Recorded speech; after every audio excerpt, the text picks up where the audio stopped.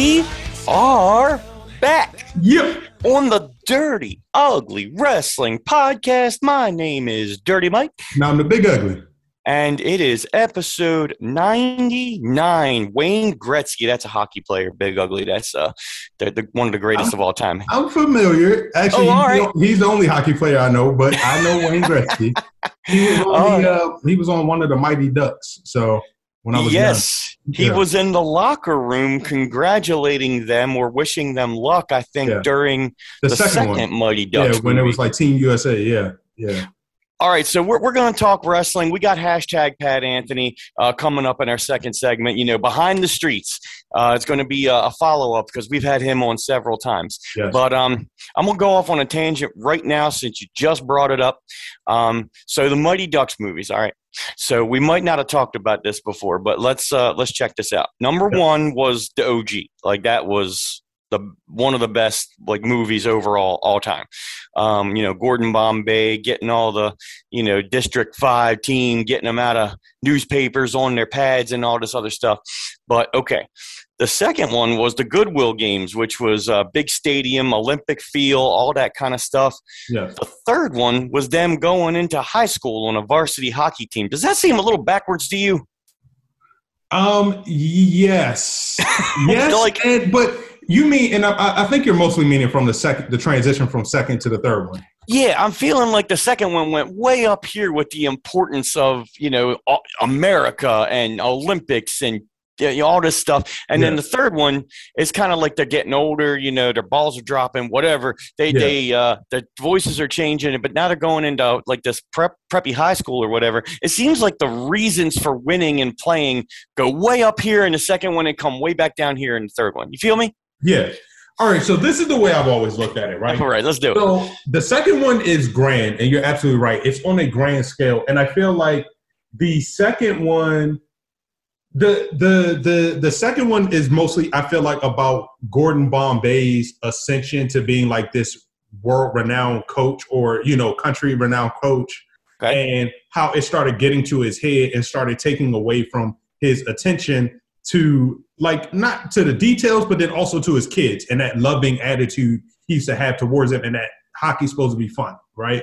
Okay. I feel like the third one, while yes, in scope of what they were doing was smaller compared to them being on national stage, it was still it was more about now it was almost like the Ducks' ego going to their head when they get somewhere else. Because it's to them, they're coming off of the second one, right? Even though it had been some years, it's they're looking at themselves as listen, we were Team USA, we dominated Iceland, and now you're telling us that you think that we can't compete with some varsity team, preppy team. So it's almost like what you're saying, right? It's we've competed at the top of international level, and you think we can't beat these guys? You know what I'm saying? And it's then they had to get put in their place to be you competed at a high level, but you competed at a high level with kids.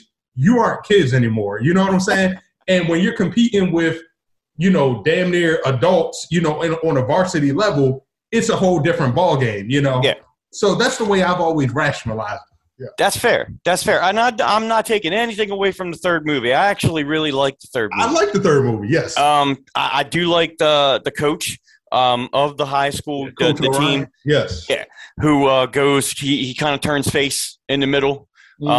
Because he kind of pulls a Bombay like what he did in the first one. He was heel and then he turned face. And I always relate everything to wrestling, as you know. Yes. But, yeah. It's only thing our fans understand anyway, so. They might. I mean, we go off on tangents. I got to throw out another podcast. I think we got a subtle mention on another podcast. So it's called Unwaxed. I don't know if you heard about this, but Sylvester Stallone's daughters, Sistine and Sophia, have put out a podcast where basically they just turn on the microphone and start talking about whatever. And they interview cool people. They've done about 49, 50 plus episodes in the past year. But sometimes I go around other podcasts. I leave comments and reviews and things like that. And, I put our link in there just in case.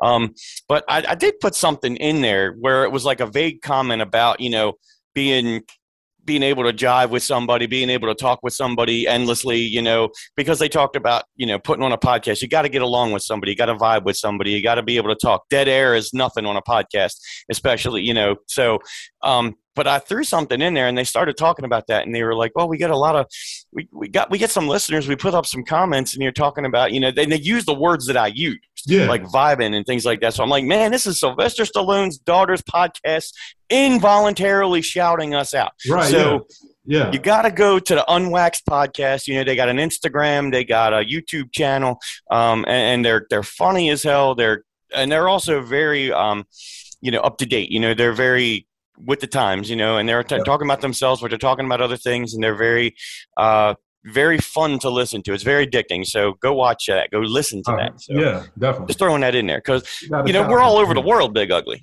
We are. Worldwide, right? I wish they had shouted you out directly. However, we will take them quoting you.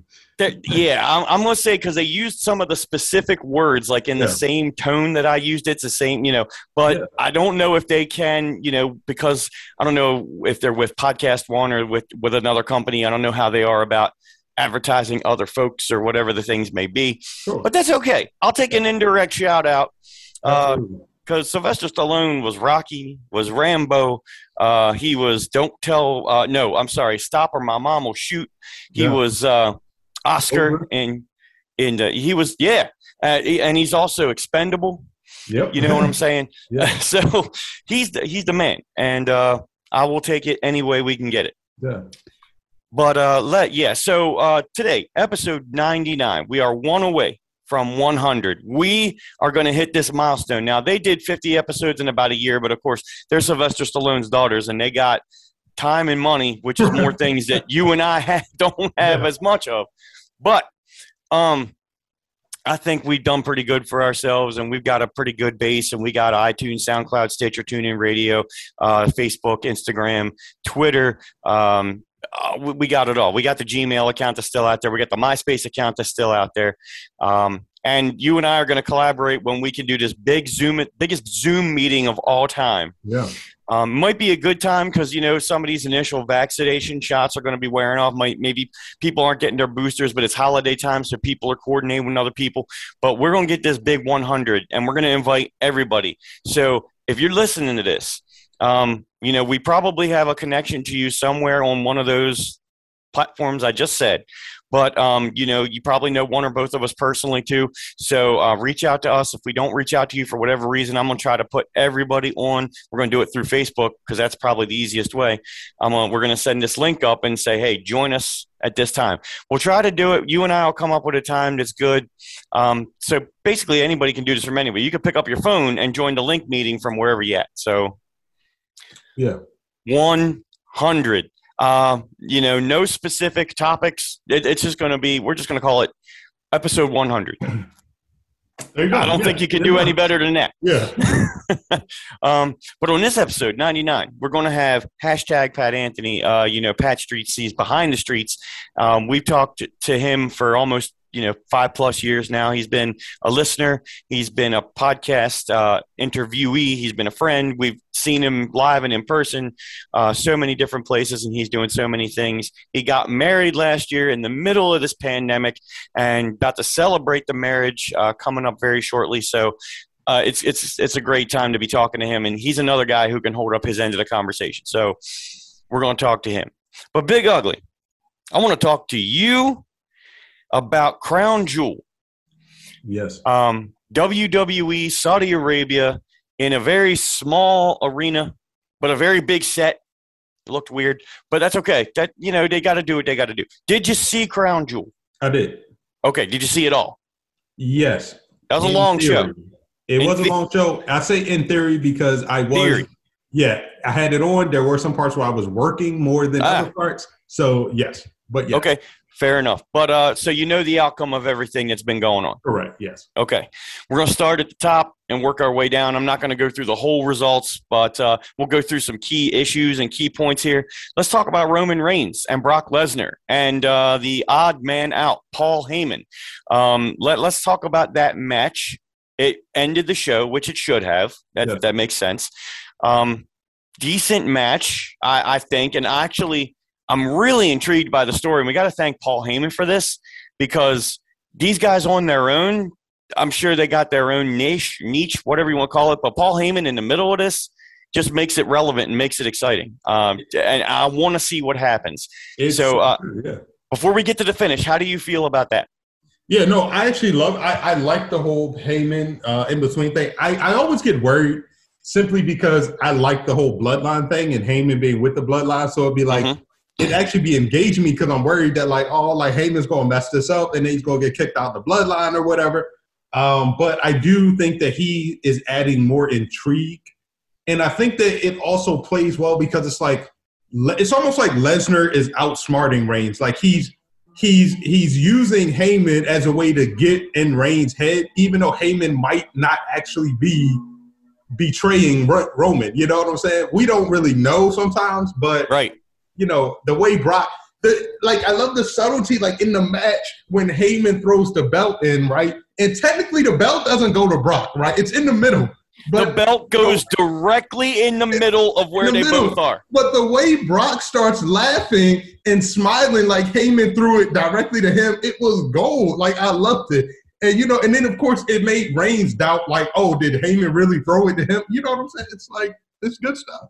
When he did – so they were talking about Heyman being all stoic outside the ring. He didn't move. He didn't have anything on his face, nothing. And then all of a sudden, he grabs the belt. He throws it directly in the middle. I mean, if you took a measuring tape, it's going to be equidistant. Great job to him, because he could have easily botched that and it could have went one or the other way and it just would have completely took away from the entire thing. But the fact he was able to put that belt right in the middle, great. I mean, that's just perfect. And then he said something about, what to do with it.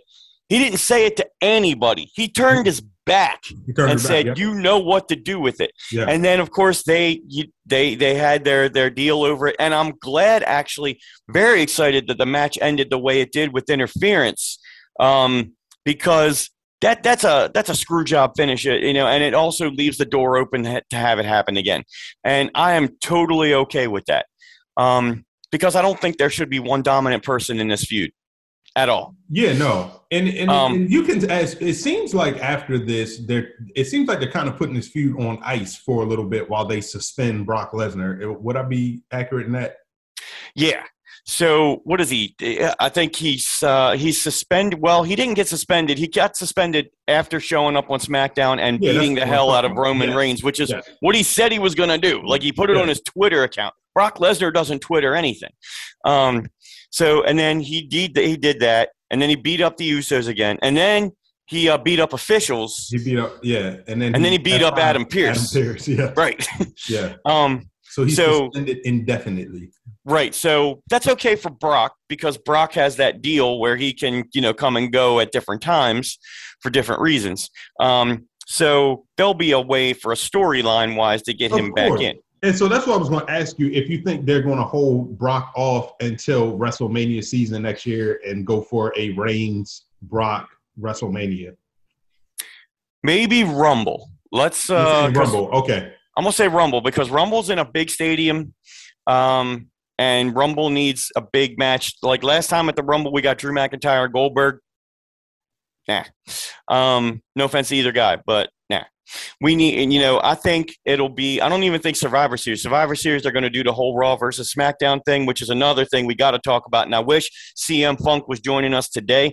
Shout out to him, because he's actually in the Queen City and he's working, he's traveling, he's doing his thing. But we got to talk about Charlotte and Becky. We'll get to that. But I think Roman and Brock will be a big time Royal Rumble thing. I think after Survivor Series, they're going to start building that up again. And then I don't know if it'll detail itself all the way to WrestleMania, but we're going to talk about that too, because apparently in one of your favorite cities, Dallas, Texas, with the Cowboys, how about them Cowboys? We got 2 nights of WrestleMania again. But see, a lot to talk about. But yeah, I think Roman and Brock, that they can bring back that storyline at any time, but now that they've shifted it, because the last time they had it, Roman was a face, Brock was a heel, Paul was with Brock for sure, Now we don't know who's the face, who's the heel, who's the favorite, who's not, and Paul Heyman right in the middle. And I don't think we'll ever get that answer. And I don't think we should. You don't think I've been looking at Brock as a face. You don't think he's the face? No, right now I think it is. Yeah. I think Heyman is right in the middle. We're not going to get that answer. Yes. Yeah. But Brock doing what he's doing, changed the look up. He's got that, that ponytail up top. Yeah. Brock Lesnar looks like he ate Brock Lesnar, as Pat McAfee said. And he's coming on when he gets on the microphone, whether it's backstage with Kayla Braxton or, a little bit in the ring, and he just is. Obviously, he's got a script. He's told what to say, but he says it as Brock Lesnar would say it, which is kind of not scripted. I don't know. I like it. It's not much. Yeah. When he gets on the microphone for more than 10 seconds, we don't need it. But anything after that, I'm okay. But before that, I love it though. I could watch this all day long. But they're going to keep the intrigue going. They're going to use Survivor Series for what it's needed for. I don't know about this day one thing, because there's a pay-per-view on January 1st. Called Day One. So I think that'll continue the build for Roman and Brock at Royal Rumble. How about that? Okay, yeah. I'm with that. I don't mind that. That'll be like you said, that's a good match for Royal Rumble. Yeah, I'm with that. Yeah. But continue. Did you notice? I kind of went on a tangent with that, but you can continue with the Crown Jewel card. I don't mind changing. So I was going to say, did you notice on Crown Jewel, at the beginning, I don't know if you watched any of the pre-show, but they said, Roman and Brock is going to be no disqualification. They said at the beginning of the kickoff show, and then 30 minutes later they said Roman and Brock don't want anything to do with this, so it's not going to be no disqualification. I did not see the kickoff show, so okay. Okay, yeah, I don't know. Somebody got their signals crossed or something like that, but obviously with the finish of the match, it couldn't have been no disqualification. So right, exactly, yes. All that would have been legal. But Crown Jewel. So we had another match. We had Big E and Drew McIntyre, face versus face. I actually thought it was decent. I don't really have one bad thing to say about Crown Jewel. It was a little long, but, that's what you're going to get with the Saudi Arabia show. You're going to get 4 or 5 hours, and that's okay. Yeah. I thought Drew and Big E was okay. I'm glad Big E won. Glad he won clean. Didn't hurt Drew. And I like Big E as champion. I think that could go. I don't think all the way till WrestleMania. But it can go for a couple of months. What do you think? Yeah, I'm with you. I don't know if he'll make it to WrestleMania. Definitely the jury, it's out for me on Big E. If I'm comparing to Kofi, simply, because they were in a New Day, out of the two, I think I liked Kofi's reign as champion simply because to me his journey made his championship reign worth it. You know what I'm saying? Yeah. I don't feel like Big E had as compelling of a journey as Kofi did, him just kind of being the Money in the Bank and then, just randomly cashing it in. Sure. And I think him being alone, he doesn't have anybody with him. And I can tell, and I think also it's weird because he's a champion. And to me, it's like he's almost in this in-between character change, right? Like he's toning down a bit on the goofiness and trying to get a bit more serious. But for me, it's like we haven't discovered his character in the midst of this. You know what I'm saying? Like, what is he becoming? Because it's like, all right, we're not getting the goofy Big E dancing as much. We're getting a little bit of a serious Big E, but it's like I haven't really gotten to it just yet. So that would be my only complaint. Other than that, I think he's a believable champion. Yeah, believable's good. I think you're right. It's more transitional at this point. I believe, since it was a Money in the Bank cash-in and it wasn't like, Kofi Mania or whatever it was that led up to us seeing Kofi win the title at WrestleMania 35 or 36. I think that Big E is going to be a good transitional champion. Not to say that he's not going to do well with it, but I think we need to get more Big E Goofy back. And I don't think that works with the title. Maybe he can chase for a little while because I don't see him. I mean, somebody's going to beat him, but it's not going to be legit. Like it's going to be a screw job finish or cashing Money in the Bank in on him. It's not going to be that quick. But you know what I'm saying? It's not going to be like a compelling Big E versus something feud over and over. He's going to get different opponents, so they have different championship matches, and somewhere along the line, somebody's going to beat him. Now, I don't remember if SmackDown did say what his next opponent would be. But I know Survivor Series is supposed to be champion versus champion. So at this point in time, that would be Roman Reigns versus Big E. I don't see that changing. Yeah. I think, you know what? I feel like you just gotta combine it, right? Like I feel like the best thing to do. This seems cliche because Big E's black, but you could turn him into like a Muhammad Ali style character, right? Like Ali was goofy and would make all of these rhymes and jokes. Oh, if he do this, I'm gonna drop him in 5. Sure. And you know what I'm saying? And it's like he was goofy and jokey, but in the ring, the man was unstoppable. You know what I'm saying? It's like he lived up to the hype, you know? And I feel like it was like that perfect balance of like having charisma, but then also having the actual skills to back it up in the ring. Yeah. And I feel like you could merge that with Big E, you know what I'm saying? And have him be that kind of person, you know? He's goofy and talking trash, but he's talking trash not in a mean way, but in a very cocky, confident way and goofy way. And when he's in the ring, he's got it, you know? Yeah. And that's strong. And that could be. They gotta put the company on his back, you know, if they want to do that. You know, if it's truly transitional, if it feels like we haven't gotten, you know, the story behind the title change or the Big E character yet, maybe we will. Maybe they'll put the company on his back. But right now, the company's on the back of Roman and Brock and Paul. Listen, and even you know, when we talk about Roman Reigns, okay, like not for Big E. Roman. Yeah, I mean, nothing wrong with Big E. It's just that there's a difference. There's a big difference. Yes. You know, it's okay. Like Roman's the guy. Yeah, and that's good because we've been saying that forever, but you know, the fans weren't getting behind him. The social media wasn't getting behind him. He had leukemia twice. I mean, there's been a pandemic. It took a lot for that to happen, but it was going to happen one way or another. Right.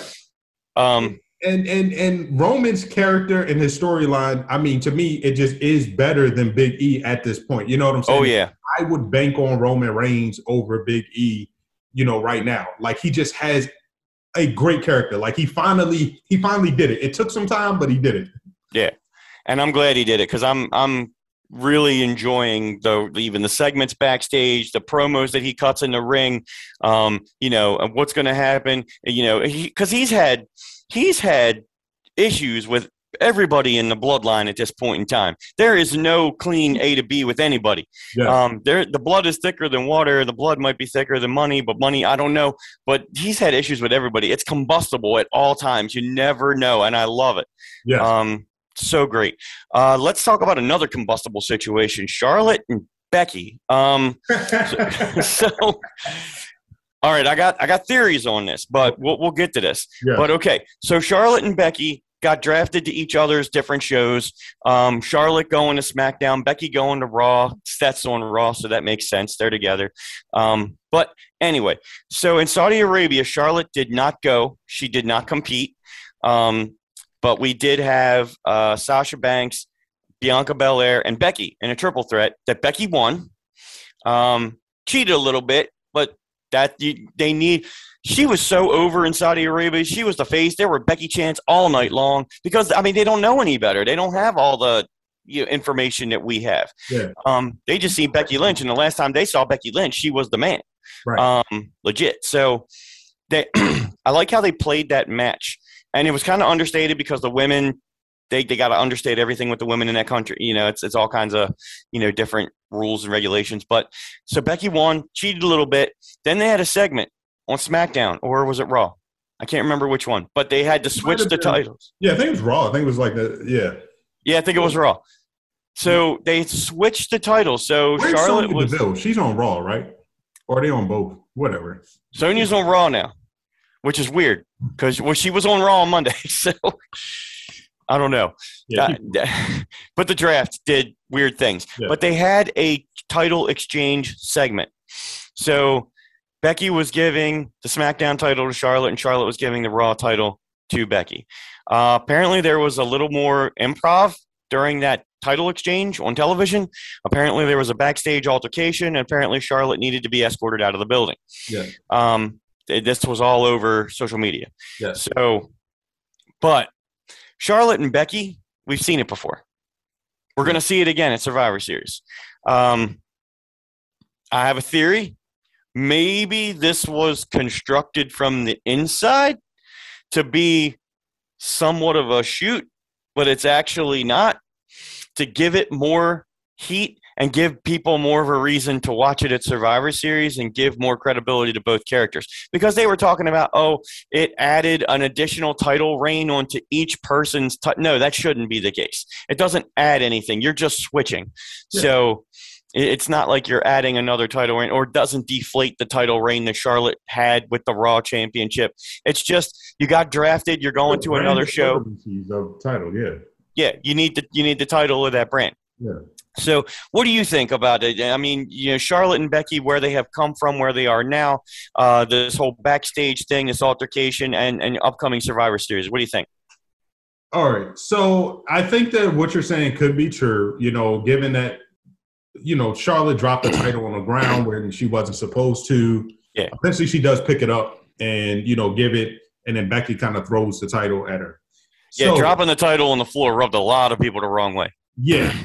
So this is why I don't feel like it's a work, and the reason being is because of what you just said. Disrespecting the title is not something that I feel like Vince McMahon typically does. You know what I'm saying? And I mean, maybe you can think of some examples where he has, but I don't feel like it's, it's almost like he doesn't like for the title to be called a belt. You know what I'm saying? Right. Championship. He takes that very seriously. Then also the fact that, and this is digging a little deeper, but the fact that the same night you had Andrade pretty much say F you to WWE. You know what I'm saying? And it's like, I doubt that Charlotte's going to be like, hey, can you get in on this work for me? You know what I'm saying? To make this seem like legit, Yeah. This whole other company. Then, maybe it's a shoot that's going to turn into a work. I don't know. Right, don't know. And then the last thing I would say, this is digging kind of deep, and I don't know if it's true, but there were rumors that Becky and Charlotte have not been very cool with each other since 2018 or so. I guess this is when Becky first became the man, and she did a promo calling Charlotte plastic or something, or mentioning her being plastic, which the rumor has that Charlotte took like big offense to that, and they haven't really been cool since. On top of the fact, I could see that as true in the sense that, like, Becky, I think she stole a lot of Charlotte's shine, and I would be, amiss to think that Charlotte doesn't have an ego like most wrestlers, and especially being in that top spot. And Charlotte was always the number one, and Becky did kind of come along and just swept that right from underneath her. You know what I'm saying? Yeah. So it's a lot. It's interesting to talk about because, I mean, the fan in me wants to see this as a clearly mastermind plan, but I think that's a little too mastermind. I think they got a whole lot more on their plate to think about than, making Charlotte and Becky look good and not, be at each other's throats. But it's the kind of that shoot that could turn into a work. Dropping the title, I don't know about Vince, but I can tell you, if you watched any of that Attitude Era Monday Nitro WCW, go over to the other channel, when Alundra Blaze, a.k.a. Medusa, left WWE, went to WCW, she took the WWF women's title at that time, that old pink and blue thing, and she actually got on television, picked up a trash can, held the WWF title, and dropped it in the trash on television with Eric Bischoff sitting right there. Now, that was directly formulated as a FU to Vince and WWE and all this, which is interesting to me because when Alundra Blaze went into the Hall of Fame, she talked about it, and now it's just like wrestling lore. Yeah. But if anything else, we're talking about Charlotte and Becky now more than if we would have said, they just switched titles, they went to different shows, and they're facing themselves at Survivor Series. So I'd like to think somewhere in the depths of their minds, they're like, we need a little more fire on this, so let's create drama. I don't know, but you dropping the belt. I haven't seen that on a WWE show in a long time. Like, they would take replica titles or different titles, like the Rock Smoking Skull title, or Austin Smoking Skull title, or whatever it is, and they would, Austin would throw it over the ropes, and it'll land in the ring, or the Rock would, kind of as he was undressing, going down the ramp, and he would throw it aside, like. That's things in the Attitude Era, but ever since then, we haven't seen that, like, that belt or the title, the championship, you travel with it, you eat with it, you sleep with it, it's on your shoulder or on your waste. It doesn't, and if you have to hand it to the referee, you hand it to the referee hands it to the ring announcer, it gets put on the table. It never hits the floor. Right. Ever. So it's interesting to see what will happen because Charlotte, if she did get escorted out of the building, Becky Lynch did show up on Raw. She did her bit. We'll see what happens on SmackDown this upcoming week. But I want to see if Charlotte gets penalized or if they try to work this in because it's all over the social media. Yeah, you can't ignore it. I definitely feel it's going to be telling, right? Like for me, if they don't mention some of the backstage outbreak, then to me that stuff was real. You know what I'm saying? And they're trying to keep it under a rug. If they mention it, like if they're like Charlotte had to be escorted from the building and all this stuff, then it's like, okay, all of this might have just been a big work that they were conjuring up. But they do have to face each other in Survivor Series if they both have the titles, and if they go with the Survivor Series thing where Raw versus SmackDown, it's inevitable at this point. Yeah, and I think that just like any other real life beef, if they really do have beef, I'm sure they will work and do their work just fine. You know what I'm saying? Yeah. They're both professional. They would be professional, exactly. But listen, it would not shock me if they have real, beef. For like what you just said, because Becky kind of rode in on the coattails and she stole some of the spotlight, and she started calling herself the man, and that was what her father called her, and called himself, and it's and she had a lot of heat and a lot of steam, and then she went and had a baby, so obviously she's on top of the world, and Charlotte's her fiance is wrestling in another company, and Charlotte's the 15-time champion, but what else can she do? And now. And let's throw this in because it's like a tangent to go the other direction. Now Zelina Vega is the queen, and she's legitimately calling herself, I am the queen of WWE. I am the queen. She is not holding back. I cannot wait because Charlotte's on a different show right now. But I don't see where Charlotte doesn't find her and pop her, you know, but she's like, I am the queen. And Charlotte's been calling herself the queen for years. Right. From the Queen City. Yes. Dude, and props to Zelina Vega. I gotta say, Aleister Black went to the other company. They're married, whatever the case may be. Zelina Vega won that tournament, and she did a good job. I actually think the women's match went over with Doudrop better than I thought it was going to go. And God bless Zelina Vega for doing her thing. And we'll get back to Kofi being the king. But what do you think about Zelina? What do you think about that? Her calling herself the queen. You see any pushback there with Charlotte? I don't see any pushback right now simply because they're on different brands. But I think if they were on the same brand, they would have no choice but to – that story kind of builds itself, right? Yeah, the Survivor Series, man. However, bringing everybody together. I think that it's conflicting when you have a queen of the ring and then you already have someone whose gimmick is pretty much like the queen Charlotte Flair, Yeah. And I know she doesn't necessarily have a queen gimmick, but it's a part of every time she comes out, she's pretty much Corey Graves or somebody is like the queen, you know what I'm saying? She calls herself the queen. Corey Graves calls herself the queen. Yeah. But maybe that's why they called it the Queen's Crown tournament, because Queen of the Ring seems like the logical way to go because if you got the King of the Ring. But maybe Charlotte has established herself as the Queen of the Ring. I don't know. Yeah. But it's inevitable. It's going to happen. We were talking about, just before we move on, and we can talk about Xavier Woods real quick, but I was going to say, we were just talking about real life beefs and being professional. And I'm going to tell you something that I thought was a work that is actually a shoot. So Daniel Bryan and Miz have always, they will always do their little feuds. So I literally just thought it was just a work for the show. It was convenient. But then Daniel Bryan was on the 24, I think it was either 24, one of them documentary shows for HBO, for WWE, and it was on The Miz. And Daniel Bryan admitted, he's like, listen, I don't like Mike, you know what I'm saying? But I have to respect that he's blah, blah, blah. And I was like, oh, this is real. He really has no love for this guy. And that's the truth. And that was a compelling storyline all the way through it. And they were both professional. But I got to tell you, because The Miz came from the world of Hollywood, reality TV, things like that. And Daniel Bryan came up, wrestling in bingo halls for $5, hot dog and a handshake. And, killing himself for 30, 40 minutes every night. So obviously coming from different worlds and then being put up on that pedestal, and then Mike, The Miz, Mizanin reached the heights before Daniel Bryan ever did. Yeah. But yeah, I got to think there's some real life heat there, but there's also professional respect. Yeah. But if you don't have, there's got to be something real, and the best characters, the best storylines, the best things we see in professional wrestling, there's a dose of reality in everything that we see. Yeah. So we need something real. The best part of Stone Cold Steve Austin was because that was a lot of him being him, just amped up to 10. Yeah. So the best things are like that. So, and things like when Becky Lynch got popped in the nose by Nia Jax and the blood came running down her face, and that was an accident, but it was real. Yes. And that's been the picture forever. Like, that's beautiful. So I see what you're saying. It's a great tangent because Daniel Bryan is now wrestling legitimate wrestling matches in AEW. The Miz is Dancing with the Stars. He was just WWE champion not too long ago. He's way up here. Like, he is. You got Roman Reigns. Yeah.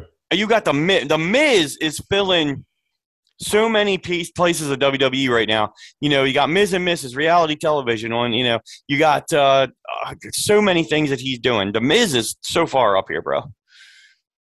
Yeah, no, you're absolutely right. And I mean, yeah, there's no doubt that the Miz is. I mean, he's a top star. You know what I'm saying? And at any moment, he could be put in a title position, and it's believable. I would love to see the Miz win the Royal Rumble finally. Right.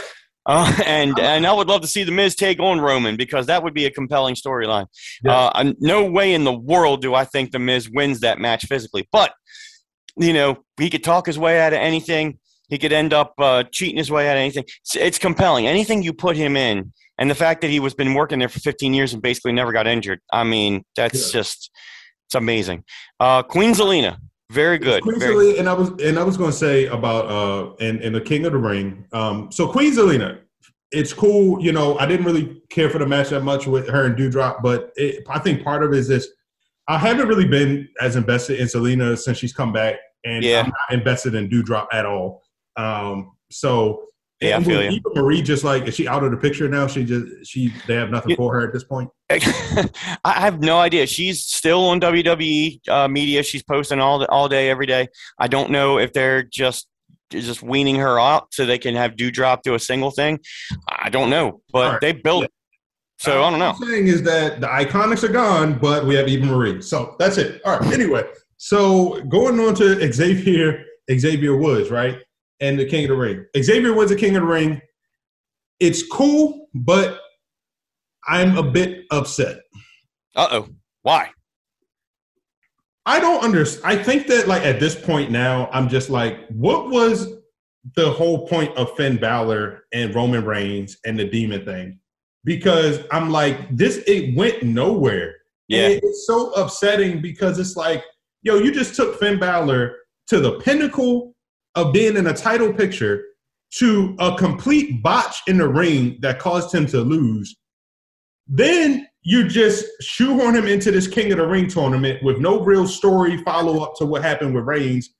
And then he loses to Xavier Woods, who typically gets jobbed out in every tag team match that they lose.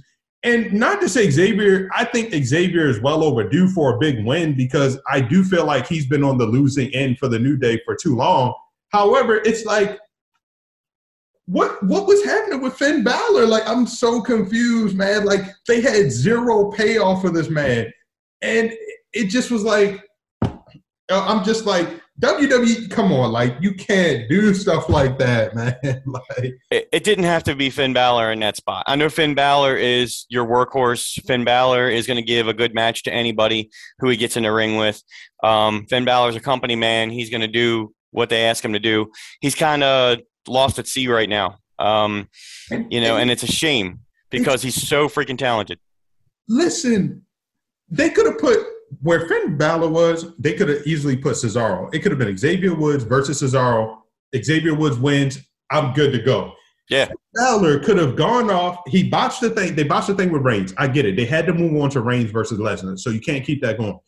Why not have it where you make that a storyline? Somebody set Finn Balor up. You know what I'm saying? Something happened with the ropes. It was because of this. Boom, you get him into a feud with whoever screwed him over with Reigns. There you go. It's easy. I'm bro, I'm just so confused sometimes. Like, I just don't get it. Like, Balor's at that point, man. They sent him to NXT. He did his thing. They changed NXT. They brought him up. I mean, I don't know. Finn Balor is so good and so talented. I don't know if they just think him in as a liability because he gets injured a lot. I don't know if they, have a short leash on him because they think he might jump back to somewhere else. Ring of Honor actually just said they're letting all of the people go out of their contracts at the end of this year. They're regrouping and then coming back in April of 2022. So that's one less place to go. You mentioned the Iconics. Inspiration now, as they are called, with two eyes, and they just made their debut and won the Women's Tag Team Championships at Bound for Glory, TNA Impact Wrestling. So I don't know. Finn Balor is stuck right now. There's another guy who thinks I think can and should win the Royal Rumble. They need a legitimate story behind him to push him, whether he wins or not, whether he puts the company on his back or not. Because the legitimate storyline that they put him in with Roman Reigns was so short, but it was so good. And then Finn Balor even came in the ring on Raw on Monday night, and he was like, you know what? I was the first ever Universal Champion, and I beat Seth Rollins for it. But what did they do? They put him in a four-way with Seth Rollins and Kevin Owens and I can't remember. But anyway, Seth Rollins won. So we're back to where we started with Seth Rollins getting a push and Finn Balor doing the work. Finn Balor's doing the job of Dolph Ziggler at this point. Dolph Ziggler gets in there to make anybody who, look good. That's what he does. But not getting over. I think Finn Balor needs to go on steroids or something because he needs to juice up, and maybe Vince will be like, oh, damn, he's big. I like him. Yeah. I don't know. But here's the thing, though. I mean, it's like, I think that Dolph had the same kind of comparison to Shawn Michaels. I think Michaels was little and Michaels was the guy, and their styles are similar. I think that Dolph just needs a better character. I think his character sucks. I think the show off is like kind of played out by this point, and I just think he hasn't been able to develop a compelling enough character. Yeah. Him and Robert Roode just won a tag team match. I think they're the number one contenders to fight for the SmackDown titles next week, the Dirty Dogs. I think. But, I mean, they don't really have a character. Neither one of them. I think you put Dolph Ziggler at the like the head of a stable, and I think that you might have something there. You know what I'm saying? Almost like Michaels was like the lead of DX. You know what I'm saying? I think you might have something. I think he was pretty decent when they put Drew with him. You know what I'm saying? Like his character was kind of like coming up a bit. Yeah. But continue. I'll tell you, it's a lot. It's a lot they could do with a lot of people, but we'll see. And they let go of so much talent over the past 6 months. They shortened their roster, so and they got enough content. They got plenty of shows. Use them, just use them. But King Xavier, I like where it could go, and I think I might have said this to CM Funk, but even when he walked up the ramp after the match, he got the crown, he got the cape. Nobody could put the cape on for some reason. He got the scepter, and he actually started talking into the camera. And Xavier Woods was like, "I am your king. I am the leader. You will now bow to me." Like it almost sounded like he was turning a little bit heel, like he was feeling himself a little bit. And he started doing that on his coronation too. When Kofi actually gave him the coronation, I'm like, I don't know if I'd like maybe anti-hero Kofi or Xavier, but heel Xavier, I don't know. He's too New Day-ish. Like I don't see any of the three of them going heel yet, like individually or together. I actually feel like he is the most New Day-ish, and I feel like as far as the heel, he would be the one that could pull it off the best because I think he has the most character to be like annoying, that annoying, almost the way Booker T was when he was King Booker. Like Xavier can hit that level to me of heel-ish behavior, like just that cocky, arrogant, like, bruh, you was just losing every match like 2 weeks ago. Like, what? Come on. You know what I'm saying? Like, he can do it. Yeah, like the New Day when they were heel before they got over. Xavier was that annoying little mosquito that wouldn't shut up. He was the most annoying. And I think that at this point, I think the New Day has run its course. I mean, it's obvious they're not even together anymore. They're just a tag team. And I think without the three of them, they kind of flounder. It's like it really takes that three to really create that New Day feel. And just as a tag team, I don't think it works as much because I think Big E and Kofi had the biggest personalities between the trio of them. Yeah. So and I don't mind at this point. You know what I'm saying? Like, it's all right. They had a long run. Yeah, long run, longer than anybody probably anticipated they would have. And they can always bring them back together, reunion, revival down the road. But let the three of them kind of do off individually and see what they can do. I have no problem with Xavier because Xavier's been taking the brunt of everything for a while. So it's good to give him a little shine. I don't mind it. I hate the King of the Ring. But not the expense of Finn Balor, but, But and we had one more thing at Crown Jewel. We had a couple more things, but one more thing specifically, and that was the no holds barred falls count anywhere between Goldberg and Bobby Lashley. And I will tell you, I was not looking forward to it because I didn't, especially after SummerSlam was a little deflating and they got the Sun involved and I'm like, what the heck? And I'm like, okay, Goldberg is on his Legends contract again. But after it was over, towards the middle and after it was over, I was like, now damn, whoever wrote that out did a great job, and whoever coached, agented these guys through this match did a fantastic job because that is exactly what needed to happen. Before we go into it, do you feel similar or did you like it, not like it? No, I did. I enjoyed it. Like you said, I was not looking forward to it. I was deflated. I was more just thinking like Goldberg needs to be done at this point. Yeah. It's not good. It's embarrassing, but I did enjoy it. I thought it was good. I'm not really digging the Cedric Alexander and Shelton Benjamin out of nowhere deciding to – and it's almost like a halfway reformation of the Hurt Business. It's not even like they're fully back together, but they randomly come out and assist Bobby Lashley. It's just like – to me, that was shoehorned in and it was done lazily. But like I said, the last time Saudi Arabia saw this show, the Hurt Business was all together. So maybe that was the deal. They're really banking off of what happened a year and a half, 2 years ago. Yeah. The whole thing. My guys, we left off right. but yeah, so the match itself was good. I enjoyed it. I want the Hurt Business back. I mean, they're together as a tag team again, and they're calling themselves the Hurt Business, but they're not really back with Bobby Lashley and MVP's kind of. Where's MVP been? He's like. I don't know if he's injured or if he's kind of doing his own thing or if his contract kind of ran out and they're working on it. I don't know, but I need MVP back because I love MVP. And I want the whole group back together. I want all four of them back together, and I want them to recruit more members of the Hurt Business. I want the Hurt Business to be a faction for real and do something with it, especially after the ending of this match, which put Lashley down. Lashley has lost the title and he's lost to Goldberg. He needs something to pick him back up. Like, he's still a dominating force, but he got beat by a lot of different factors. Like, it had to be no holds barred. It had to be falls count anywhere. But I love the fact that the match itself went 6 to 8 minutes. It was slow and methodical, and it was typical Goldberg match, spear, jackhammer, whatever. But when he went for the jackhammer and he didn't go for the cover, I'm like, I'm so happy now. I love this because he threw him out of the ring and just proceeded to beat his ass. Yes. And then the Hurt Business came out, and then they tried to interfere, but Goldberg beat their ass. So I saw the Goldberg that I needed to see.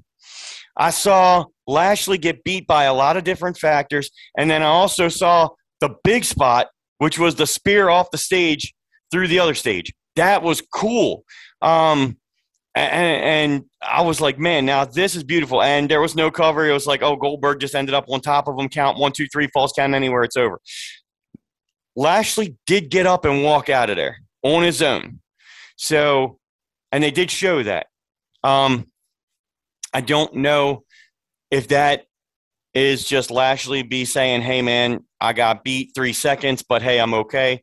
I'm still superior athlete, whatever. Goldberg just walked out. He took his victory, left. We won't see Goldberg again until the Rumble. If we see him, whatever the Legends contract says.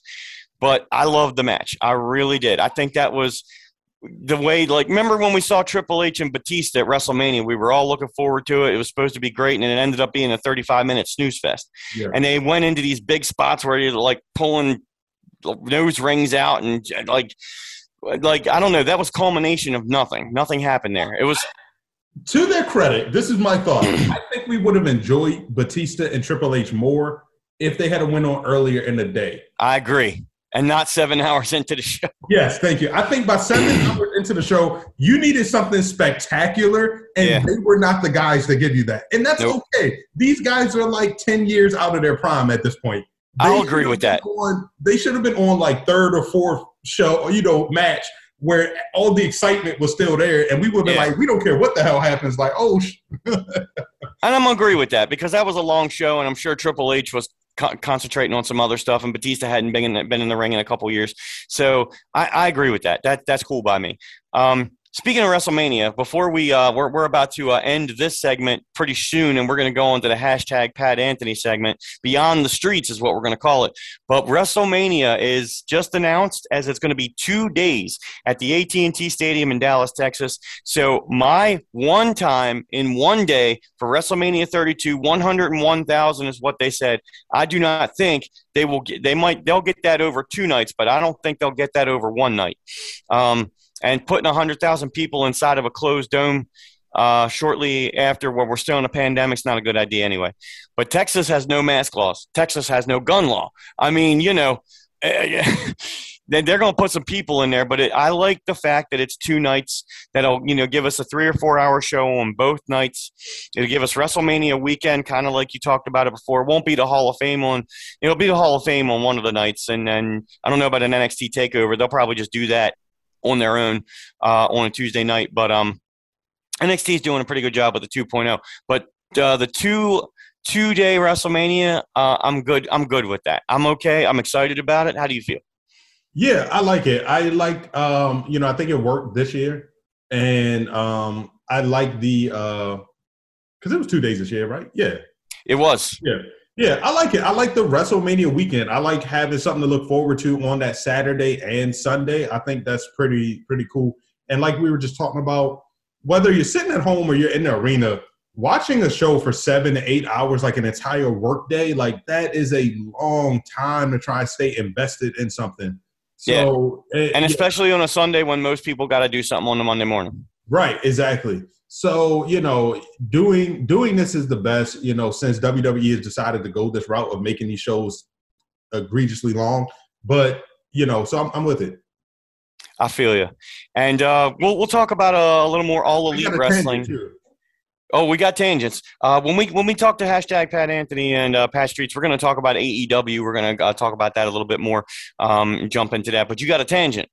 Yeah, my tangent was real quick, actually, on AEW. It was mostly about, like, CM Punk and Daniel Bryan, right? I don't know if you heard real quick, but did you hear that Punk said that he felt like him, Bryan, and Cole coming to AEW was essentially bigger than when Nash and Hall and Hogan started the NWO and WCW? Did you hear about that? I did not. I'm going to have to go look at that. He said that in the interview, right? He said that in the interview. Of course, the interview got back to Eric Bischoff. People want to know, Bischoff, what do you think about it? Well, Bischoff, for the most part, kind of took offense to it, right? Because I would hope so. Yeah, he's just like, you can't compare AEW to WCW. Like, you know what I'm saying? There's no way to cut it. Like, it's just not the same, right? So Eric Bischoff recently had went on tangent and was like, pretty much he was just like, Punk, he said, I think it's quoted, he said, like, Punk shit the bed. You know what I'm saying? He's like, Punk he popped the ratings up amongst when he first came. But he's like, ever since he's been there, like the ratings have just slumped back down to where they've been. Like, so it's like, so Eric Bischoff is like, he's like, what do you mean? Like, what did you guys do for AEW? You know what I'm saying? Like, you cannot compare yourselves or AEW to like WCW, And I was just like, it's so true, I get what Punk thinks he's trying to say, if that makes sense. But it's like, bro, like, I think you're way overestimating your contribution to the wrestling industry at this point. You know what I mean? Yeah. Like, I mean, when Hogan, Hall, and Nash came, they were all still, relevant to, that time in that business. WWF was number 1, WCW was number 2, legitimately. And then you got the 3 of the biggest stars from one company within months, weeks of each other, jumping over to the other one. And then you're starting an entire storyline wrapped around the entire company, the entire show. That's a big deal. CM Punk, we knew it was happening eventually. It happened. I loved it. It was great. He got a big pop. And now he's going through and he's having matches with people. He's not at his top ring shape. He's not involved in any big-time storylines like he was in WWE, like the Straight Edge Society or Paul Heyman or anything like that. And Daniel Bryan, he debuted on the same night as Adam Cole. Basically, and the debuts were great. AEW's doing good business. They're doing good live event business. I don't think they're at the level of WWE, and they're certainly not at the level of WCW where it was back in '95 when all this happened. Tony Khan and Ted Turner, they all got money, but that ain't the case. I think they're a little bit too big for their britches. By the way, I just got a message from # Pat Anthony. He is up. He is available. So I say what we do is we'll come back to this conversation because I know he want to get in on this. Let's end segment 1. Let's start segment 2, and we'll be back with more of the Dirty Ugly Wrestling Podcast. Thank you to everybody. Episode 99. We're not done. # Pat Anthony coming up next.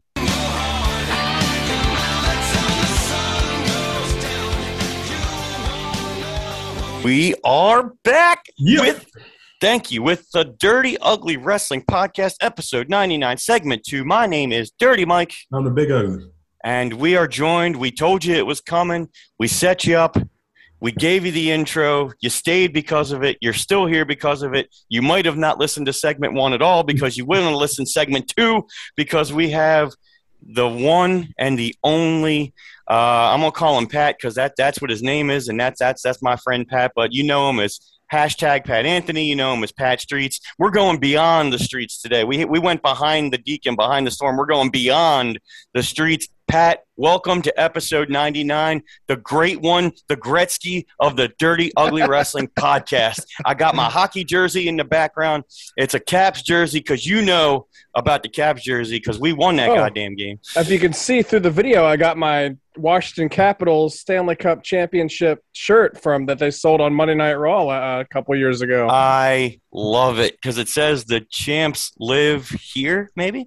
Yep, it says the champs live here, and it's got the WWE logo and the Washington Capitals W on the back of it. And the mascot with the championship title belt.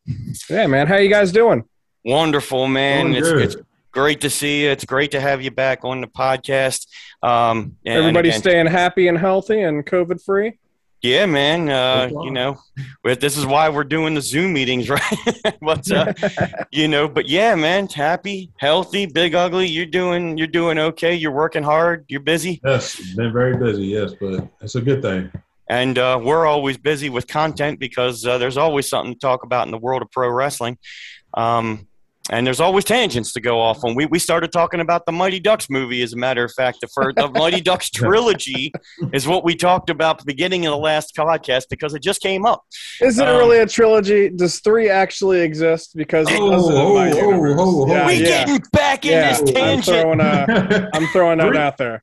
3 Mighty Ducks 3 is trash. Oh, 3 was I was talking to Mighty Ducks 1 was the OG. 2 went way up here with the whole Olympic vibe, and then 3 kind of went the other direction. There was parts about 3 I liked, but it didn't fit in the trilogy is what we talk about. But 3 did what it's needed to do, and this is what I didn't talk about on the first part of the tangent. Since you're here, 2 and 3 over 1. What'd you say? I prefer 2 and 3 over the first one. We're going to fight. Well, 2 will always be the best. 2 is a god level of Disney sports movies. Yeah. It really is. It's Remember the Titans good. I just thought that with that correlation right there. That was beautiful. Now, has anybody seen the Mighty Ducks revamp on Disney Plus? Anybody see it? Yeah. I watched the first episode. I liked it, and I watched the second one. And I haven't watched any since. I just haven't gotten around to it. But I do like the premise. So it didn't grip you to binge it? It did not. Big Ugly? Yeah, I watched all of it. I think it was very nostalgic. I think that it does not compare to the original movies. No. But I think it's a very lighthearted, feel-good show. And it definitely builds on the nostalgia by trying to feature people from the original trilogy and stuff like that. So it kept me invested. Yeah, the original trio cameos that they have, I've seen clips of it throughout the show. They're great. They're entertaining. They bring back pretty much everybody I'd want to bring back, so good on them. Only one they could not secure, which I hope maybe if they get a second season, is Joshua Jackson as Charlie Conway. Like, I think I would pop for that. Like, yeah, me too. I would be excited. How do you not get Charlie? Charlie was the man. Yeah. Charlie, we saw his puberty changing in the middle of that trilogy. They got a bunch of the other ones back, but they weren't Charlie. Like, they got Aberman, Banks, and Guy and stuff like that. They get Goldberg? No, because he was Goldberg is a. Yeah, Goldberg has a lot of personal issues. Yeah. Oh, damn! We probably won't see him. His issues off the camera are very un-Disney friendly. I don't know if you ever heard about what's going on with him, Mike. I have not. A bunch of drug issues. He was a big heroin and meth addict. Dude slimmed down to like 130 pounds, all because of drugs. And he's like a 50-year-old guy, but he looks 85. That is not the weight loss program I want to go on. I don't. Yeah, that's not trying to be a joke. He's recovering now, though, so I hear that he's doing great. But it's good. I think he hasn't recovered enough to be in the good graces of Disney. Yeah. That's fair. Well, I might, when I get that Disney Plus, I might jump on that. I've been on the HBO Max bandwagon not too long. That's Big Ugly's fault, Yeah. Real quick on the Mighty Ducks joint, real quick, and then we can move on to wrestling. I just want to say, you were talking about the revert, like how it reverted backwards when it went from number 2 to 3. I got annoyed with this new show and how they pretty much took Gordon Bombay's character backwards. Like in the third one, he had moved on, become like big time lawyer, or he was like a coach of like a college, whatever. And then on this first one, he's like a broke down guy that's got like this skate rink that nobody like really uses. And it was just like, this didn't really make sense as far as like the progression of Gordon's character, like through the trilogy. But that seems to be the formula for these nostalgic reboots. Like the main characters, they always kind of hide in the background, and they've learned to hate the thing that's made them so popular in the first place. And throughout that first season, they have to kind of refine their love for it, kind of like Johnny with Cobra Kai. Billy Zabka. Yes. I was about to say, Billy Zabka. Yes, great point. Yeah. Season 4 coming up soon, by the way, of Cobra Kai, and I think season 3 was but I'm still looking forward to 4. Oh, I'll take Terry Silver, man. I'm looking forward to that. Season 3 was kind of a setup for 4. Yeah, it was, and I'm all here for it because they're leading up to that tournament. I'm excited about that, and I think they got greenlit for at least a season 5. Mm-hmm. So I'm taking that. I'm down with that. And so many things that were just in the can over the past year and a half are just like everything's coming out in the movie theater. Everything's coming out on all of the different platforms now. We're getting flooded with more content than even we tried to do during the heart of the pandemic. So there's going to be a lot of stuff to watch, guys. I know we're all busy people, but we got our devices, so we're going to have to keep up, man. Keep up. Yeah. So let's go beyond the streets a little bit. So hashtag Pat Streets, Pat Anthony. We've well documented as far as independent professional wrestling, inside of hashtag Pat Anthony, the Supremacy, the Championship, all that we did, at length, in character, all that kind of stuff. Way back when. So obviously things have changed over the past couple of years. I just want us to kind of get an update on you. Where are you at in your personal and professional life? Because people have been asking, hashtag what's the haps is what it is. Well, first off, let me start off by saying it's the last name, my shoot last name is pronounced Streitz. I know every person who speaks German throughout everywhere will say that it's streets because of the language. It's usually pronounced streets. Yeah, that's me. But it's actually, I've always been taught from my father and my grandfather that it was pronounced Streitz. So we can go hashtag beyond the Streitz if you want. Let's do it. Yeah. We'll spell it the right way, and we'll also make sure the pronunciation is key. Because that's something, and we've been cool for a long time. I actually never knew that. So I'm learning something today. So I appreciate you setting us straight. I am sorry. Beyond the Streitz. Okay. But everything's going great so far. I'm just still kind of doing the ring announcing thing with MCW. Due to some medical mishaps, I don't really get in the ring anymore. I hadn't gotten in the ring since I would say, let's say August of 2019 was my last match, and that was up in Pittsburgh, Pennsylvania, because I had gotten sick 2 months after that, and I haven't had a match since. And I don't know if I will ever continue my in-ring wrestling career. It's just not happening as of right now. But I love doing what I do with MCW with ring announcing and excuse me, doing the pre and post shows and every now and then. Now they have Kim and Nicole doing it now. So I'll fill in if they need be. But yeah, things with MCW are going great. They're getting back in the swing of things. They're full house capacity right now. They got their Autumn Armageddon tour coming up. I'll be doing a few shows for that. So it's going to be a great fall. That's good, man. I'm glad to hear it. And that's actually the first time I met you.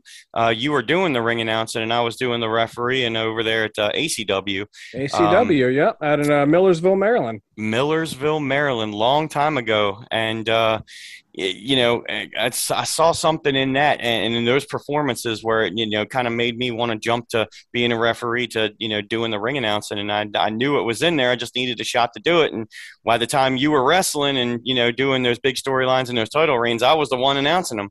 And I was in the middle of all that because everybody was involved in everybody else's business. And it was it was a great, honestly, it was a great time. I mean, and things have changed, things have transitioned, but I'm glad you're getting to do with your voice what you do, because you've got a distinctive voice. Big Ugly, you'll say this too. Pat has a distinctive, clear voice. When you hear it, you know who it is. And that's that doesn't happen, for everybody. A lot of people can't project and characterize and communicate and change up, but you've got the stroke with that, man. And I'm really glad you keep doing what you're doing. Well, I appreciate that, sir. Yeah, I've always, and I'll tell people this, I've always loved doing the announcing and the commentating more than I have in wrestling. I got into the business starting as the play-by-play guy for ACW. Mm-hmm.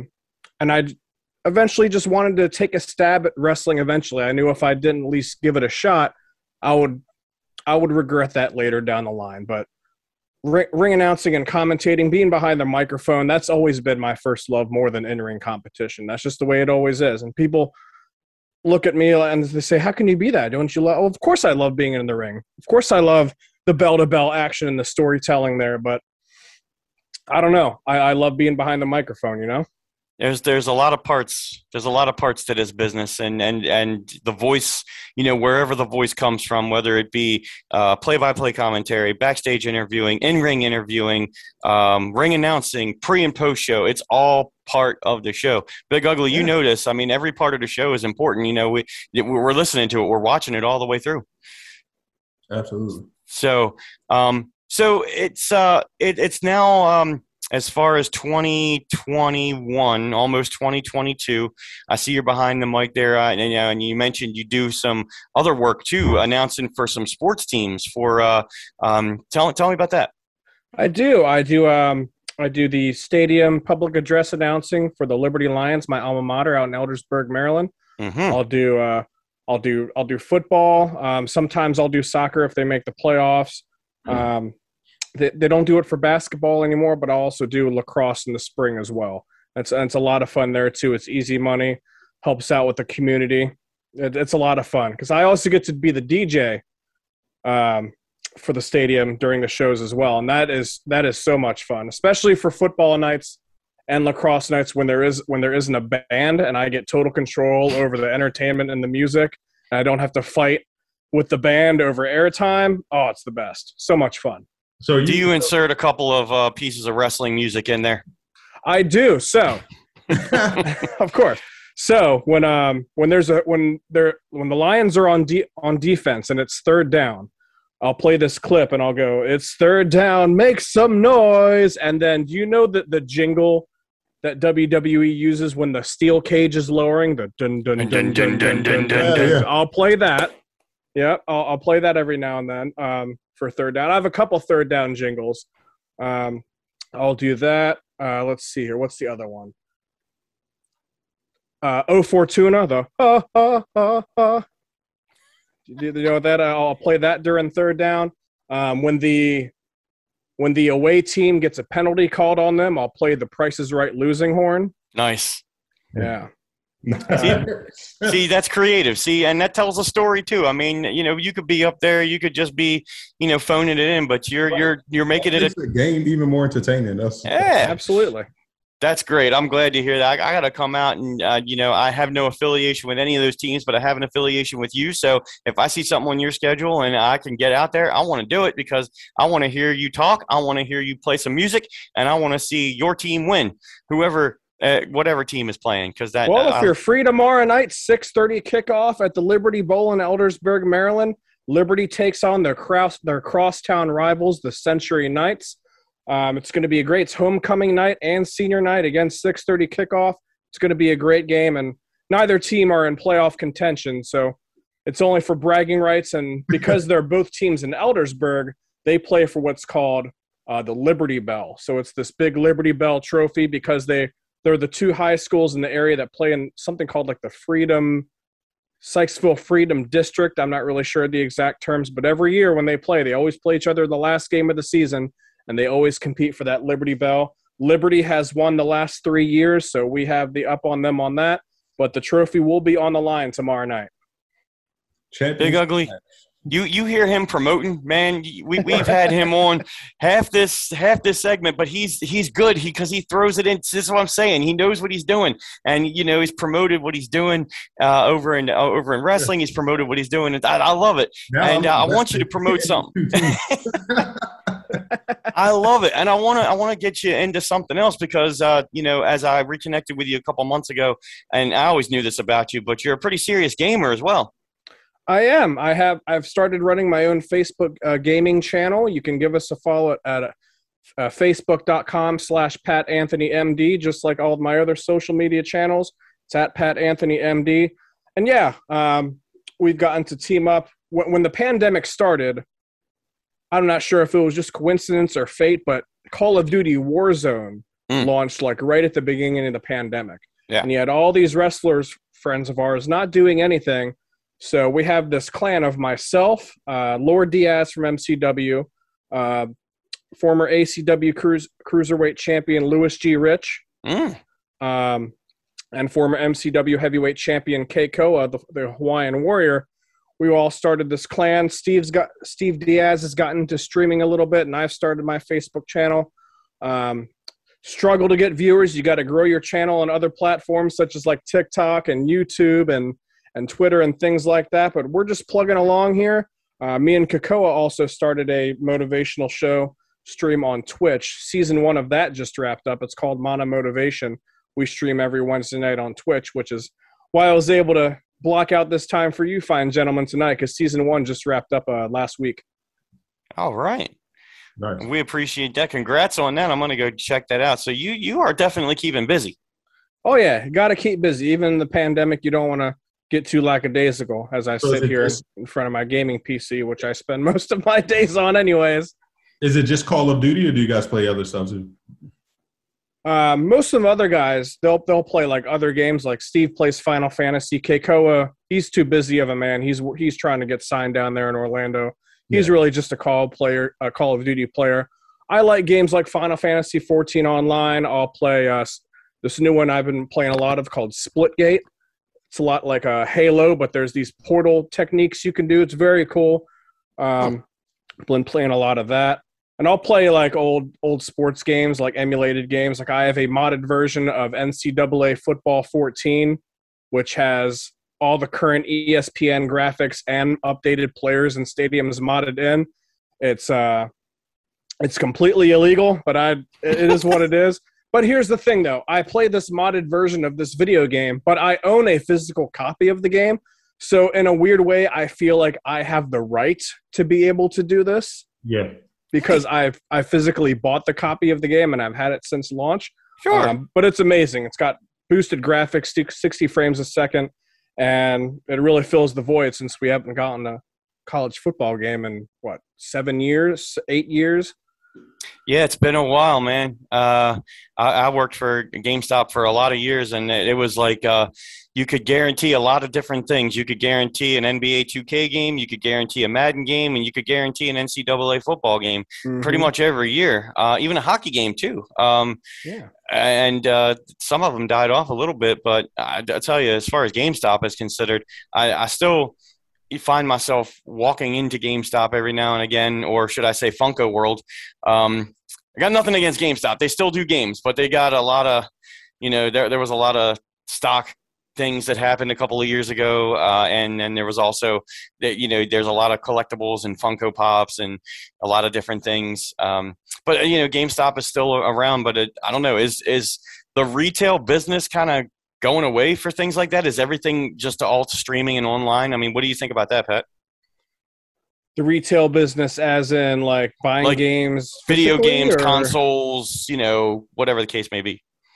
I'm more of a physical collector. I still like having the physical games in my hand, but I can see why that's taken such a dive over the past couple years. I have both next-gen consoles. Neither of them I secured in a store. One, a lot of stores just didn't carry them for fear of safety of the employees and customers in their stores because they were so sought after. Yeah. And two, there's just been a chip shortage.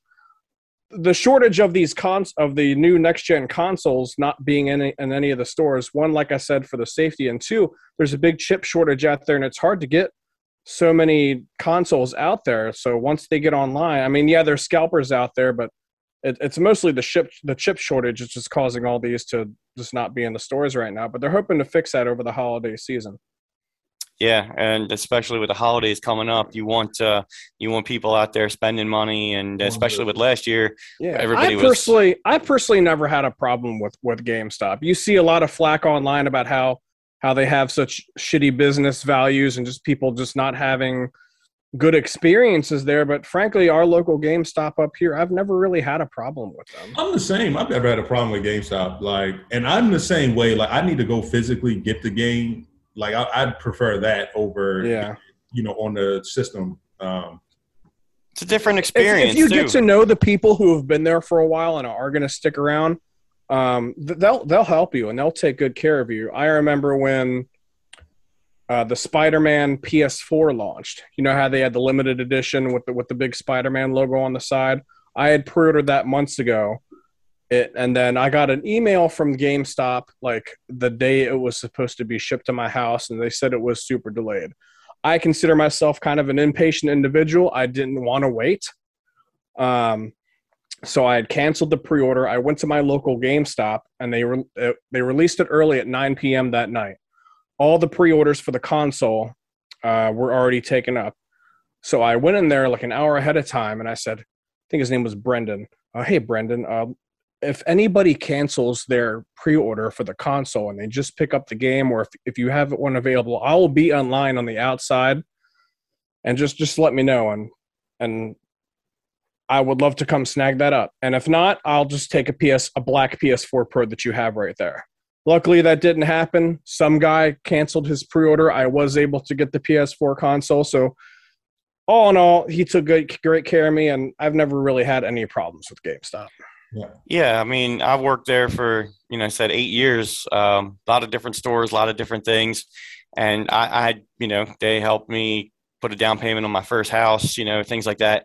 I had some issues towards the end, but that was internal issues, had nothing to do with like the customers or anything like that. But I enjoyed what I did. I was more of a seller than I was a gamer. I was more of the business side of it.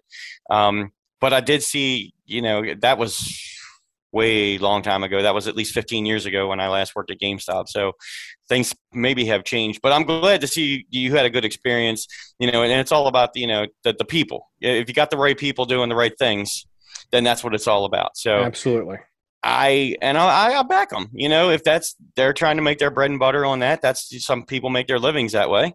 So that's all I'm all about that. So, and I'm glad you were able to get what you needed. You still have that console? I do. It sits right under my TV. I don't really use it since I have the PS5 now, but it's a nice display piece. Did you man. play the Miles Morales Spider-Man? I did. I got it as a bundle when I got the PS5. So I was never able to secure a PS5 online. I actually had a buddy who like specializes in that. I served with him in the Marine Corps. His name was Nick Vignoli. Shout out Big Nick.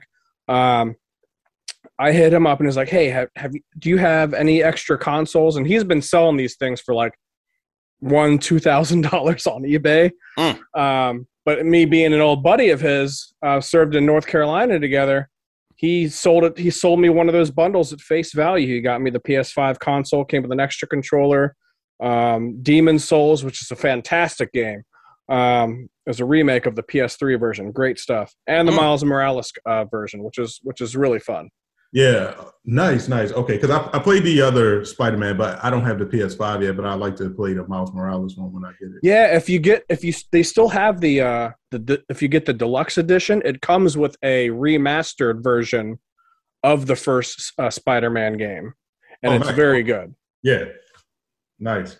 I have not played Demon's Souls. I've heard about it because I had the last Jedi game they made. I'm forgetting the name of the Star Wars. Jedi Fallen Order. Yes, thank you. But it was like it played a lot like Demon's Souls, I guess. But I had not played that. Yeah. So there we Jedi go. Fallen Order was weird. It was almost like it was a Jedi. It was like an Uncharted game with the Star Wars coat of paint. If that makes any sense. That is a great combination. Yes. So this is where we go beyond the strikes. See, beyond the strikes. See, we have this is the conversation that I was hoping that we were going to have. This is what I want to see. I want to see Pat for Pat. And this is great because people are going to follow you. People are going to come see your games now where you're announcing. People are going to come see you ring announcing and wrestling. People are going to come follow you on video gaming.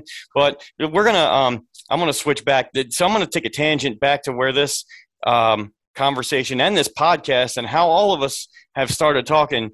It's going to be pro wrestling. We're going to talk about that on this Dirty Ugly Wrestling podcast because I want to know. We've been talking for 30 fucking minutes. We've maybe talked about wrestling for 30 seconds. And that's okay because that's what we do and that's what people expect out of us, our listeners all over the world, and we appreciate it. Even as far as Japan. Damn right. We have people as far as the land of the rising sun listening and subscribing and following our podcast. So it's really cool, and you never know what's going to grab somebody's attention. So tangents are awesome. So, and we appreciate you being here. We've been here 5.5 years almost, and it's episode 99, and we're going to invite you to the 100th one too because that's going to be the biggest Zoom meeting of all time. And wherever you're at, I just hope you can click on it and join in. Yeah, after this is over, send me a tentative recording date, and I can see if I can make that available. Yeah, Absolutely. We're gonna come up with that. It's gonna be sometime in November, December, so everybody's gonna be busy doing holiday things. But we'll pull out a time. We'll see what we can do, brother. I'm off work by noon every day, so I got the afternoons. There we go. Afternoons. Gotta be up at 4:30, sometimes 4 o'clock in the morning. But hey, it's worth it. Yeah. Hey, that's all right. You get the rest of the day free. But as far as pro wrestling is concerned, what are you watching these days, Pat? I know you're a very busy man, but what are you watching? What do you like? What don't you like? What are you into? Tell us about your watching of the world of professional wrestling these days, because there's a lot to watch. I will watch Dynamite and Rampage. I don't really dive into their stuff on YouTube a lot unless there's somebody on there who I know from, say, indie wrestling or MCW if they make an appearance on there, and I'll watch the WWE pay-per-views. But other than that, I just really haven't had the time to watch any other local indie stuff or really even stuff from New Japan that I used to be really heavy into. Really, it's just AEW and the big shows on WWE right now that I really have the time for. Yeah, CM Funk was big into that New Japan world. He would always give us the update, especially when Wrestle Kingdom came around. But there's just so much content to watch. But so you get into we did talk about Crown Jewel in segment 1. So we had our likes and dislikes and what we did. So what did you see Crown Jewel and what did you think and what were your highlights, lowlights? Yeah, I enjoyed Crown Jewel. I really did. I thought it was a pretty good show. A little long for my taste. I'm not really a fan of 4-hour pay-per-views, but Big Ugly, we on tag to that. But yeah, I thought it was a great show for as long as it was. I felt like it was nicely paced. I thought that Goldberg had his best WWE match in probably a decade, and the show. I thought he was very good. I mean, him and Lashley went what 10, 12 minutes. That's longer than every Goldberg match you've seen over the past 5 years combined. Yeah, and I was saying he was bumping all over the place and telling a story, like doing actual worker shit. And we haven't seen that from Goldberg in forever, and I was very impressed. We said very much the same. And there was one match that Big Ugly, you and I did not talk about, and I did this purposely because I wanted to start with hashtag Pat Strice on this one, hashtag Pat Anthony. The first match of the evening on the main show, and I think everybody can see that countdown clock we have up there, but we're going to make the most of this time. We got 9 minutes. We're going to talk about Hell in a Cell, the big red cage. Dun, dun, dun, dun. We're talking about that music that you talk about. We're going to talk about Edge. We're going to talk about Seth Rollins, and we're also going to talk about Jess Carr, who got put over in a major way by Edge after this match was over. I want to start with Jess Carr because you know her, I know her, and she broke a lot of milestones, refereeing in Saudi Arabia, refereeing in Hell in a Cell. She's been a part of this whole Edge Seth Rollins story. Let's start with her. How impressed are you? Because she was an independent wrestler for a while. She was back on the indie scene with us, tearing down rings, putting up chairs, and also getting in the ring, doing her thing. Where do you think? What do you think about where she is now? She is one of the most dedicated and hardest working individuals to come from this area in the wrestling business that I've ever seen. I don't know her that well. I know she's very popular in this area, but our interactions have always been brief, but they've always been professional. She is an incredibly nice human being. And you see it from these before and after posts she does from when she was just a fan, and the work she's put in and the weight she's lost and how quickly they snatched her up when they signed her up to be a referee. She is the poster person for what a hard worker in the professional wrestling business should be. And she's stayed humble and professional, and just you got to love her. You just got to. And she's good at what she does. She's a great too. role model to look up to for any other women who want to be a part of this business, whether it be a referee or a wrestler or in my case a ring announcer or anything. She's paving the way for them. Absolutely, and she's so good at what she does in the ring, and I aspire to be as good as she is. Obviously, she's under the right tree. She's got the right training, and she's continually working on it. But I only hope to be as good in the ring refereeing a match as she has been, especially during this one, which was 35, 40 minutes long, and it was the beginning of the show. And I don't know, I thought that this was a damn near perfect Hell in a Cell match. Fantastic. 5 stars all the way. Yeah. I mean, you have Edge, who is one of the best storytellers and craziest individuals, one of the biggest risk takers in the history of the business, against Seth Rollins, who many consider to be, I don't know if you can really call him the future anymore because he is the present. I mean, he's main evented WrestleManias, well, sort of, if you count the Money in the Bank cash in, but technically still in the main event. He faced Brock Lesnar in the first match of WrestleMania in New York and won. That's, technically a main event match, but not the end of the night because that's where Becky was. Yeah, you take 2 workhorses like Edge and Seth Rollins, put a good story behind it, and then you put a great gimmick in front of it, such as the Hell in a Cell. It's hard to screw that up. Yeah. I mean, they both all 3 of them worked so hard during the match. Edge and Rollins, they had that story coming in, that narrative that just built and built and built, and it needed to culminate somewhere. And that's where on the biggest show at the time, in the biggest match. And I'm liking that it went first. I mean, start the show off and it set it hot. Hot, yeah. And it was something sort of a redemption match for Seth Rollins because he hadn't really had that Hell in a Cell moment. He's tried. The one he had it with Ambrose, I think 7 years ago. It was okay. The finish was kind of screwy with Bray Wyatt and that stupid fucking holograph thing. The one with the Fiend is self-explanatory. We don't have to get into that. Yeah, we had a whole segment about that before. But yeah, this was kind of a redemption Hell in a Cell match from him, and it was damn near perfect. Yeah. And they used – I'm all about the Cell. I'm still the red on the cell, we had to talk about that. I don't know, but I get it because it's Hell in a Cell. But that was the perfect use of the cell itself, because a lot of times you get Hell in a Cell matches where they either use the cell too much or not enough. But if you're going to have that structure there, use it. Use the dimensions around the outside of the ring. Use the bump off the top rope into the cell onto the floor. Like, you use all the dimensions of the ring right there in one spot. I mean, that one spot they did in the Hell in a Cell match where I'm not exactly sure how it went, but Seth Rollins, like, he got hit and then he bounced off the cage and then into the table. Yeah. Oh, my. Chef's kiss. We had never seen anything like that before. Nobody has bounced off a cage into a table before. And if you've ever seen it before, tell me, because that was something I had never seen before. Not on purpose. I mean, that may have been a blown spot somewhere on an indie cage show with a rickety cage. But no. The perfect use. Big Ugly, what did you think about that match as a whole? No, I love the match at whole. I think when you text me asking me if I had seen Crown Jewel, that was like the one that I had mentioned that, that Hell in a Cell was dope. And like we said, it started off the show, so it already set the bar high. Like, oh, damn, this might actually be a good one. Because, going in, I'm just putting it in on the background. So when I got into that, I was like, all right, this is going to be all right. Yeah, and it's something that you needed to watch all the way through. It's nothing that, I didn't want to take my eyes away from it, which was great. Going back to the red cage, I've never really had a problem with the red cage.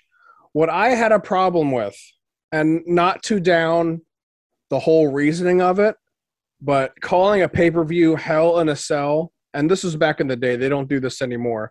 We're talking like 3 or 4 years ago. Yeah. Having a Halloween-centric pay-per-view called Hell in a Cell and having a pink middle ring rope for breast cancer awareness. Yeah. First of all, fuck Susan G. Komen. We're not going to get it. They take more money than they save for charity. That's a whole nother conversation. That's a whole nother podcast. Let me just ask, is that the reason that we don't really see them being represented in sports anymore? I would say yes. WWE was supporting them up until last year, I believe, but they didn't do it again. They didn't carry that over this year. But yes. Right.